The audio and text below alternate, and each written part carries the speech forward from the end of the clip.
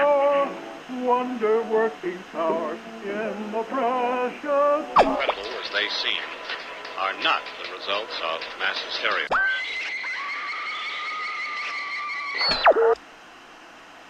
You may wish to adjust the dial. You're currently tuned into the wrong station.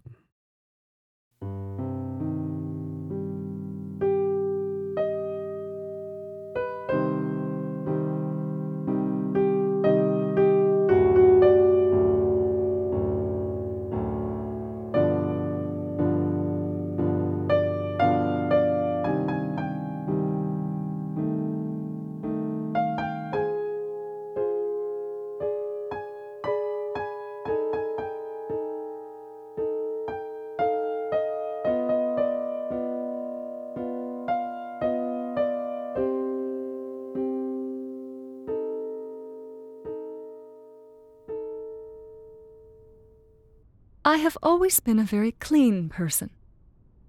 I have always lived a very clean life. Consequently, I have always been infected with a horror and fascination with anything dirty, unclean. It has been so foreign to me, you understand. When I was 10 years old, I loved, like most girls at some point, horses. My grandparents had owned a farm. It was in my blood, I assumed. I read every story about horses in the school library. And then, having convinced myself I was going to become a veterinarian, I signed out an old veterinary medicine textbook and sat reading it on the gray carpeted bleachers at the back of the stacks, underneath the white fluorescents. This was where I first discovered the worms. In the middle of that book, a section of full color plate photographs stood out. I turned to them eagerly, imagining images of horses in the full burnish of restored health. What I found instead was a cornucopia of horror, life-changing for any 10-year-old girl to witness. I was already crying by the second page, but unable to stop myself from flipping all the way through. On the final plate, I discovered a horror beyond even those of foal birth and mud fever. Parascaris equorum, horse roundworm. The photograph, in its drab 1970s shades of green and brown and red, was of a dead horse lying on its side in the middle of a field. A neat square aperture had been cut into the horse's swollen belly, and through this red lacuna a length of intestine had been pulled. Someone was holding this length of intestine like a bouquet of flowers. They weren't wearing any medical gloves. And just beyond the end of their grip, the intestine had been sliced neatly open so that it looked like nothing so much as an overstuffed wrap. Now, the reason why I say overstuffed is because this particular stretch of intestine had been completely blocked off. And what it had been blocked off by was worms. Hundreds of them. I mean quite literally hundreds. So many that they had all become interwrithed and tangled together into an impenetrable ball of plug. A bolus of thick white worms, each the thickness of a pen and the length of a ruler. Their heads pointed and featureless, their bodies creamy and elastic. Perfectly, surprisingly clean. I cannot express my revulsion to you. The horror of a horse-crazed girl who had rarely so much as had to wash her own dishes before. I screamed. Wouldn't stop screaming, even after the librarian had taken the book out of my hands and walked me up to the school office where a kindly woman I'd never met tried to soothe me until my parents arrived to bring me home. I have never forgotten that photograph. I can close my eyes now and conjure it up. I can do this at any moment of the day or night, and shall be able to until I die. After this experience, as one might imagine, I lost all interest in both horses and veterinary practice. And yet, as I mentioned earlier, I have ever been possessed by a slight and sick fascination with the unclean, And many is the night in my life when I've risen from my bed at some dark hour and drifted to the bookcase or desktop to find my attention repulsed and enthralled by some encyclopedia page detailing the symptoms of botfly infestation, for example, or the pus-drinking ministrations given by St. Catherine of Siena to her fellow nuns who found themselves ill with cancer of the breast. And it was because of this unorthodox habit that many years later I, the last person you would expect to have an in-depth knowledge of neglected tropical diseases, was able to recognize the symptoms of one when it cropped up unexpectedly in my own flesh. Perhaps you cannot tell this from my current state, but up until a few years ago, I was a prosperous woman living in a prosperous neighborhood of Toronto. My husband in finance, I with a well-funded position on the board of our local private school. You can imagine our life, conspicuously clean. Our children, neatly groomed at the school on whose board I sat. Our workplaces, immaculate. Our home. I must have fired half the house cleaners in Toronto for failing to keep the place to a standard with which my mother would have considered appropriate. We spent our holidays on pristine ski slopes and immaculate greens where every living thing had been burned from the grass by chemical stringents. We were clean. Our lives were clean. Do you understand? And then one day, I came down with a fever. Out to lunch when it hit. On the rooftop patio at Cajano in Summerhill. A summer view over the treetops and glimpses of red brick. The gentle yellow of the old train station clock tower framed against a porcelain blue sky. Margot Fitzgerald was across from me, going on and on about how her husband knew the MPP, and maybe we could get him for the school's annual fundraising gala. Then, out of nowhere, the breezy patio felt suddenly very hot to me, and my lips numbed to the touch of the shrimp in my scampi alla cantantina. Oh God, I thought to myself, this can't be. For right from the first moment, you understand, I knew exactly what the ailment was. Are you all right? Margot asked. A little frown wrinkled her brow. I had to fight down the urge to cough. You're looking a little pink. No, I told myself. This can't be what it is. What I think it is couldn't possibly be what it is. People like us, we don't get those kinds of illnesses. Just the heat, Margot. A bit of pepper on the shrimp. I changed the subject. Did I ever tell you about my grandmother? By that point, I'm certain it was quite clear I was in significant discomfort. I could feel my face swelling and reddening, my throat cinching shut like the waist of a summer dress. But if it was obvious, then Margot had the good breeding not to draw attention to the fact. Yes, a little, she said. Didn't she come here during the war? Before the war. I could hear the strain in my own words. The first war. Spent the first winter in a sod hut made from an upturned wagon. In Saskatchewan. Imagine. Margot attempted to laugh, but her smile faltered as I coughed wetly into a napkin. Anyway, I had always thought they were farmers on that side and always had been. But when I was speaking to my great-aunt before she died, she told me, no. Speaking was an act of enormous effort at this point. Her father and uncle had been people of substance back in the old country. Engineers. And of course, being connected people, they... Excuse me. Were able to get out before the war. And they came here because of the promise of free land, since back home, land meant wealth, though here it just meant Saskatchewan. Anyway, you'll never believe how the old girl put it. We weren't peasants, darling. Just like that. We weren't peasants. Here I interrupted myself with another bout of coughing, much worse than before. People turned from the other tables to look. Humiliating. And as I forced the coughing to subside, as feared, I found a little bit of pink in my sputum on the napkin. I stared at it for a moment, and then swallowed and folded up the cloth and went on. And that's why my mother and grandmother were always so insistent on things being clean. They were used to having people do it for them, you see. and so they thought it set them apart from the other farm wives on the South Saskatchewan.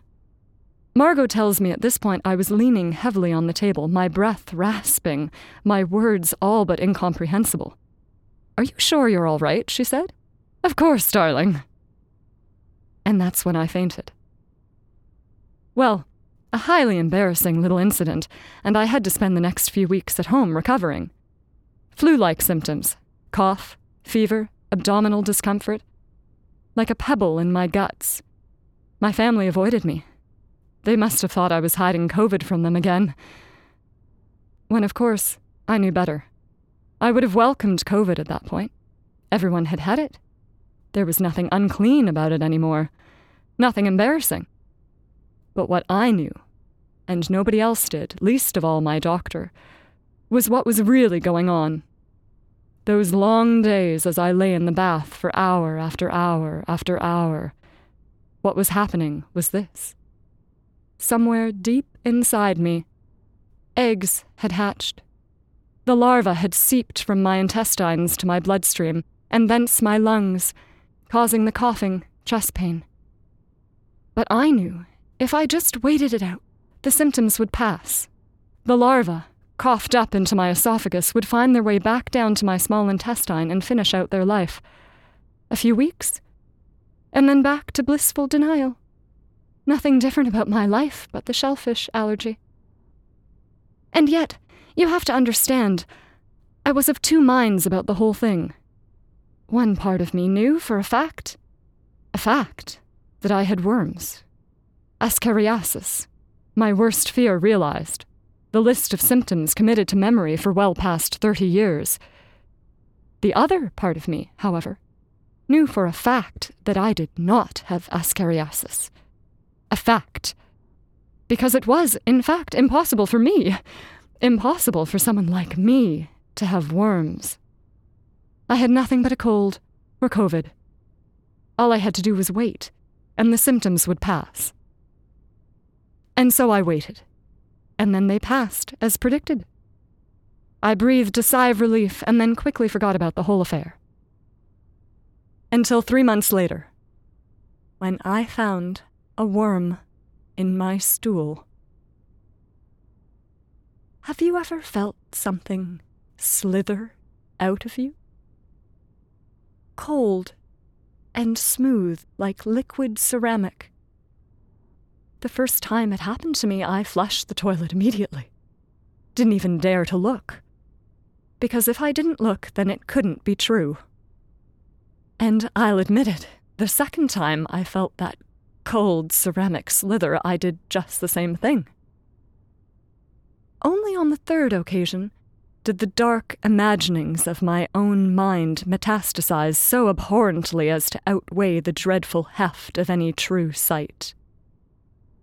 And so the third time I felt that slither, after sitting with fists clenched and hot tears sliding silent down my cheeks, I dared to stand and turn and look at what I had birthed.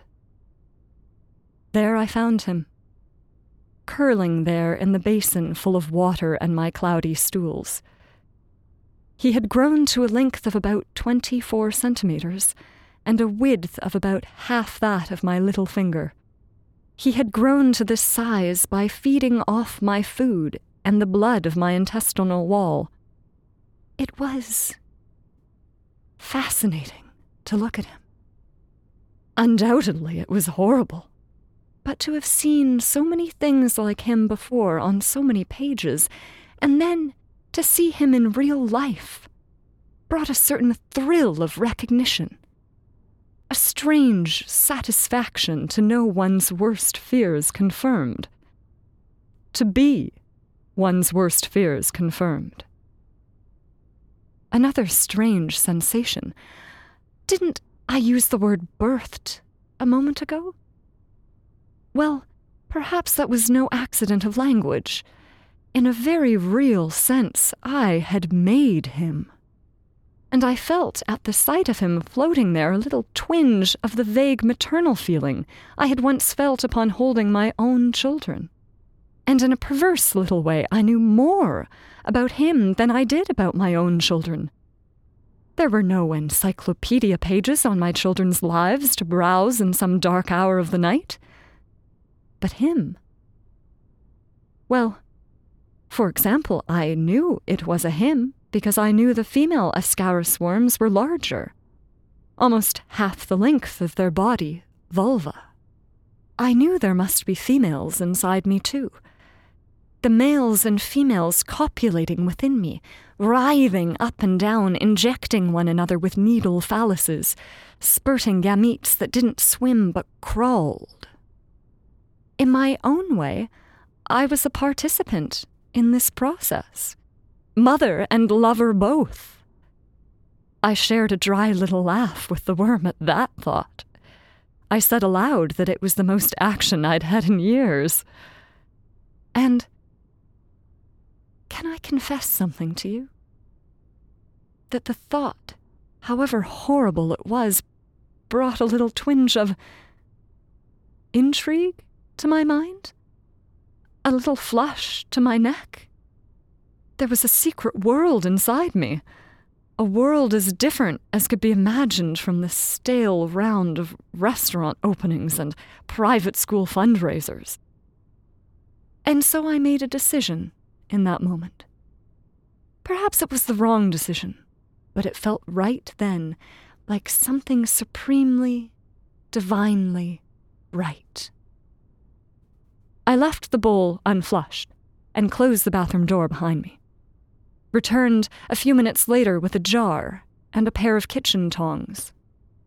I fished him, my strange, self-incest child, from the water, and though his slow, insistent writhing and churn sickened me, I managed to get him into the jar, added water, and a little fecal matter for him to feed on, if he could.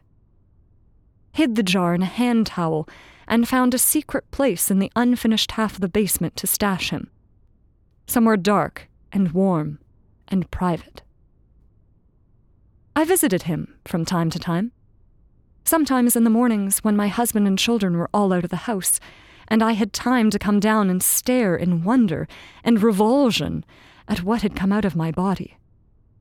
Sometimes after an evening out drinking wine with the golf club ladies at some suburban mansion or another, just to remind myself that another world existed, that a reality from which I was so alienated could exist within me.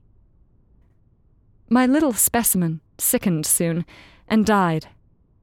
I felt sadness when I held his still jar to my bosom and sank down against the warmth of the furnace room wall. A small sadness, but a genuine one, such as I had not felt in so much longer than I could recall. I mourned him, if you can believe it. Wore black for 2 entire days. But there were others like him soon enough, and before too long I'd created a little family in the basement. A neighborhood of crystal jars in whose brown and cloudy murk writhed half-seen cousins of my royal line, whose Habsburg daughter-nieces even now lay eggs in the lining of my inmost parts. A little kingdom upside down, and I was Queen Victoria. Something curious about my thinking that you may find cause for self-reflection. Even at this point, where I was stacking jars of roundworms on my basement shelf, I still didn't believe I had them. Not most of the time, anyway. Yes, I had seen plenty of evidence that I did, but most of the time I simply didn't buy it. Because I was clean. I was a clean person. I washed my hands. I had the housekeeper wash all food thoroughly before it was prepared, and I stood over her to make sure she did it right. I only ate and ordered from reputable restaurants. There was no way I could have worms, because there was no way I could have gotten worms. So what were these things in jars?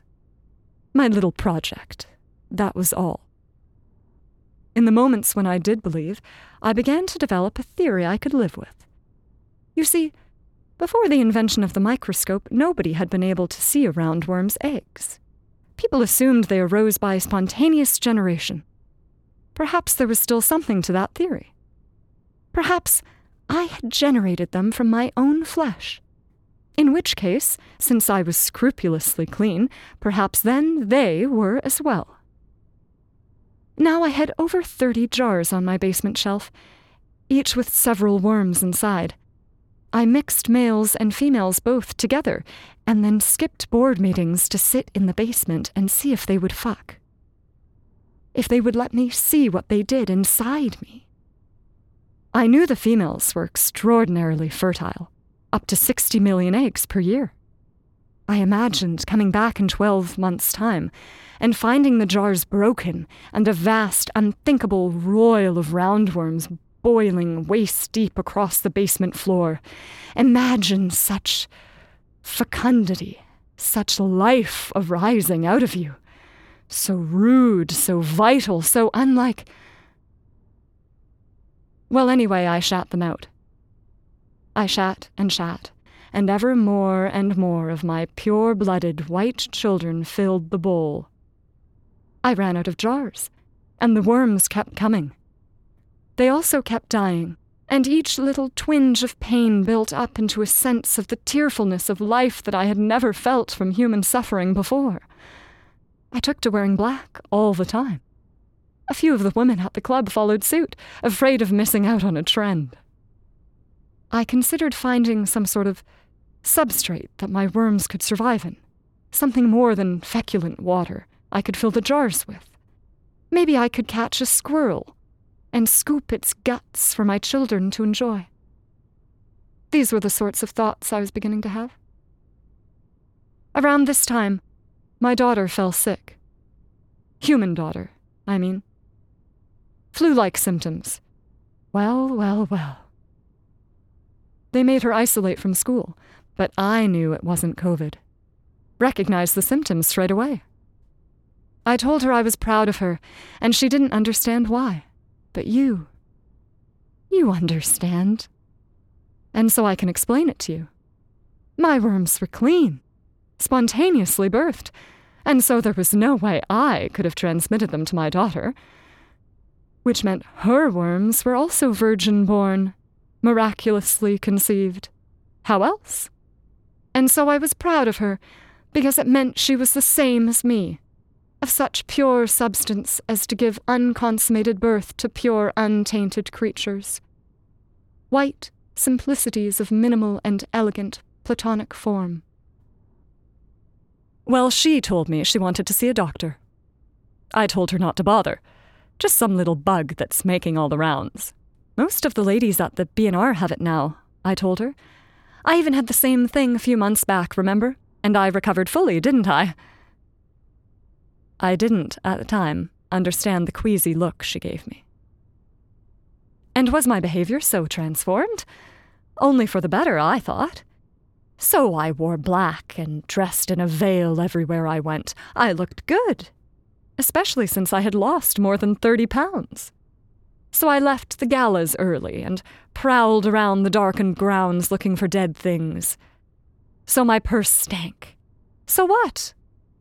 I had my reasons, didn't I? And anything was better than the endless rounds of stilted conversation. Jan Mayers had her second wedding at the AGO? Who cares? Phil Cosgrave's winery hit 4% return last quarter. All wine is piss. My worms need better nourishment than that. Margot Fitzgerald's son is starting law at Osgood next September. There are living things that fuck inside me as we speak, you stupid bitch. Well, these were my thoughts. I didn't say them aloud as I wolfed down pounds of fatty cheese and rich foie gras at dinners and soirees. But maybe I had changed a little, after all. And not even I realized how much I'd changed until the night my daughter tearfully confessed. She'd been to the doctor and had some tests. She had, of all the horrid things in the world, worms. She'd already started her deworming pills. I lost control, struck her full strength in the face and screamed at her. Must have hit her harder than I thought, because her face remained so red for hours, and my husband shouted at me and took her and Jonathan to stay with his mother that night, leaving me alone. Or so they thought. One is never truly alone when one has friends. For several days I was left alone, and while I was, the work continued at an extraordinary pace. I still had access to my bank accounts back then. I purchased huge polyvinyl bins and filled them in the basement. My need for calories exploded. Knowing it was only a matter of time before they cut me off, I purchased entire tubs of whey protein and found pork lard through an industrial supplier. The drums of lard were especially useful.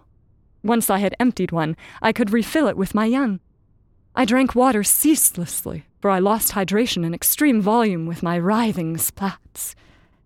Electrolytes were of major concern. My lips became chapped and burned from the eating of fistfuls of salt. But the work continued. I barely slept. A frenzied energy was upon me, a sense of great mission, and in the dark hours of night I would wander through my neighborhood, pollinating doorknobs and mailboxes with my wet touch. Great fecundity. 60 million eggs in a lifetime, and how many thousands, how many tens of thousands were now pounding and thronged inside of me. My belly had begun to grow. For so long I had felt pregnant. Now I truly looked it. There were hurdles, of course. When police came by for a wellness check, I was not home. When the orderlies from a private clinic often called upon by people of my station broke in to take me for help, I was fully submerged in one of the writhing drums of my own stool, with only a snorkel from our old Bahamian vacations, breaking the surface to give me away. The orderlies did not look too closely, did not even make it down to the basement, because of the power of the smell.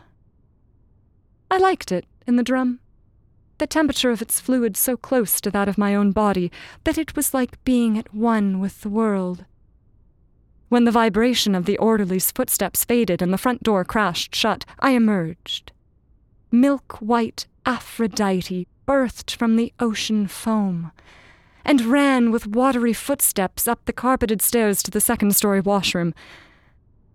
I had known I would have little time to act once the extent of my work was discovered. I had known that lesser minds would find themselves alienated by its scope until they could be made to see. I bathed myself, though I found it disgusting to be touched by water from any source less pure than that of my own virginal interiors. Indeed, for 2 days at that point I had been subsisting on a perfect cycle. Yet I cleaned myself, as I had done in the days before I understood what true cleanliness meant, and I used perfumes of disgusting floral scent, and I inked my eyelashes and painted my mouth as best as I could remember how to do. Then I went out. The private school was only a few blocks' walk away from the great house where we lived. It was twilight then, and with the darkness of huge front-yard oaks and cherry trees to shade me from the darkening sky, the dim cast-iron lamp-posts that our neighborhood still maintained at private expense, I drew no attention as I hurried down towards the school's Jacobean bulk.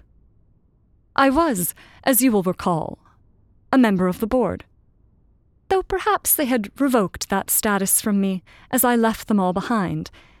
They had not, however, been able to reclaim my key. I let myself in through a side door. It was half an hour until the gala. Black-clad caterers had finished all their preparations, and now stood in sullen circle by a service door, burning cigarettes. They didn't notice me. And inside, the staff and students were all gone, the guests not yet arrived. I knew my way, of course. For 15 minutes I was unsupervised around the food and drink. I only needed 10. Then locked myself in the janitor's basement washroom. There I waited, with the lights out, chuckling to myself in silent jubilation. In the dark spaces inside me, I think I felt my children chuckling too. How many times had I planned the school gala? How well were its patterns and timetable aligned with my own circadian rhythms? I knew exactly when, without having to consult my watch. The guests arrived, the band began to play. I didn't need the distant murmurs vibrating through the floor to know the gala had begun, or their gradual cessation to know the speeches had begun.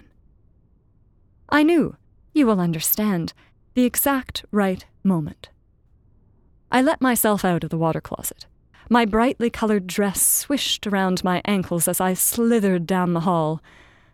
At the bottom of the right set of stairs, I paused, seeing the dim golden glow of the dining hall above, hearing the quiet rumble of the dean as he gave his time-worn speech. Then I skipped up the steps and strode into the middle of the hall, my heels click resounding from the old hardwood floors, the hammer-beam vaults above. There came a gasp and a silence. A clink of cutlery let fall from nerveless hands. I smiled around me through my red-rimed lips. 200 people gathered there at satin-draped tables, and all of the old familiar faces. "I'm here," I announced, cradling my heavy belly, "because there's something you should understand." My husband started to say something that began with my name, and there was a murmur of furious consternation from the high table. But I had run that school behind the scenes for so many years. I knew how to control the room, and my voice rose smoothly over top the din. "We're all supposed to be the better sort of people here," I told them. "But we're out of touch, and what? All the time I had longed for and anticipated this moment, and what? I realized I wasn't sure what to say. How to sell my great cleanliness to people trapped in tainted minds? How could I? And they wouldn't give me time. Already a handful of the fathers and teachers were hurrying towards me with their dinner jackets off and sleeves rolled up and looks of compassionate concern upon their imbecile faces. No time for speech. I would have to show them all. I reached down and lifted up the dress, up over my swollen belly, over the neat, square aperture I had cut into my swollen belly. The sight of this was enough to make the men hesitate. I confess, the memory of the looks on their faces still brings a smile to my cheeks. Somebody screamed at one of the tables. I think, but do not know, it might have been my daughter. Then I reached down and grabbed the hard, big bulge of my blocked intestine and held it out like a bouquet. The men, those bankers, shareholders, fathers, and heirs, fell back, not knowing what to do. With all the frenzied strength in my fingers, I squeezed the hard tube of my gut. And it burst. And let my children out. Now, several months since that night, I am still, as you can tell, here. And though they have sewn me shut, and irradiated my fecal wound to kill my writhing children, I still find ways to bring them back. They don't understand how I keep reinfecting myself. They think I have hidden some of my infectious material in this room. That at nights I creep from bed and lick at some wet spot behind the pipe I seeded when I first arrived. And though they have found and bleached many such stashes that I have left, and they have caught me licking at the floor behind the toilet seat, they have not yet discerned the truth that you and I both understand. That they arise from within. That they are not infectious, save only as the word of God is infectious. Let me tell you something only I understand. This world is fully just not for us. This world was made for finer beings, cleaner, whiter beings that arise spontaneous from only the purest soil. He is not our God, but theirs. The God of the roundworm.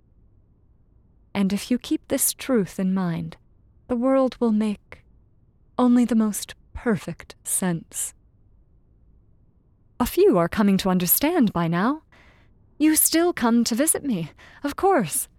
And Margot, and one of the fathers whose mouth was filled with my erupting children all those nights ago.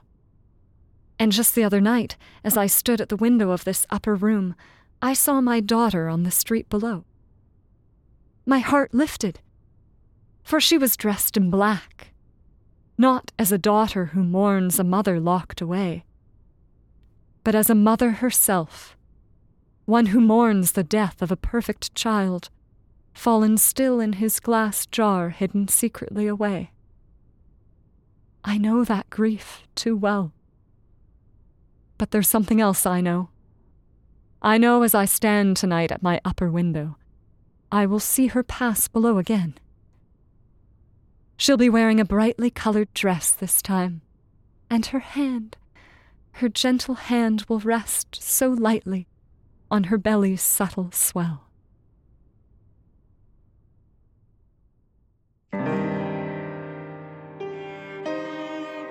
The Wrong Station is made possible with the generous support of our listeners on Patreon. Visit today at patreon.com/The Wrong Station for an ad-free RSS, bonus episodes, behind-the-scenes discussions, and more.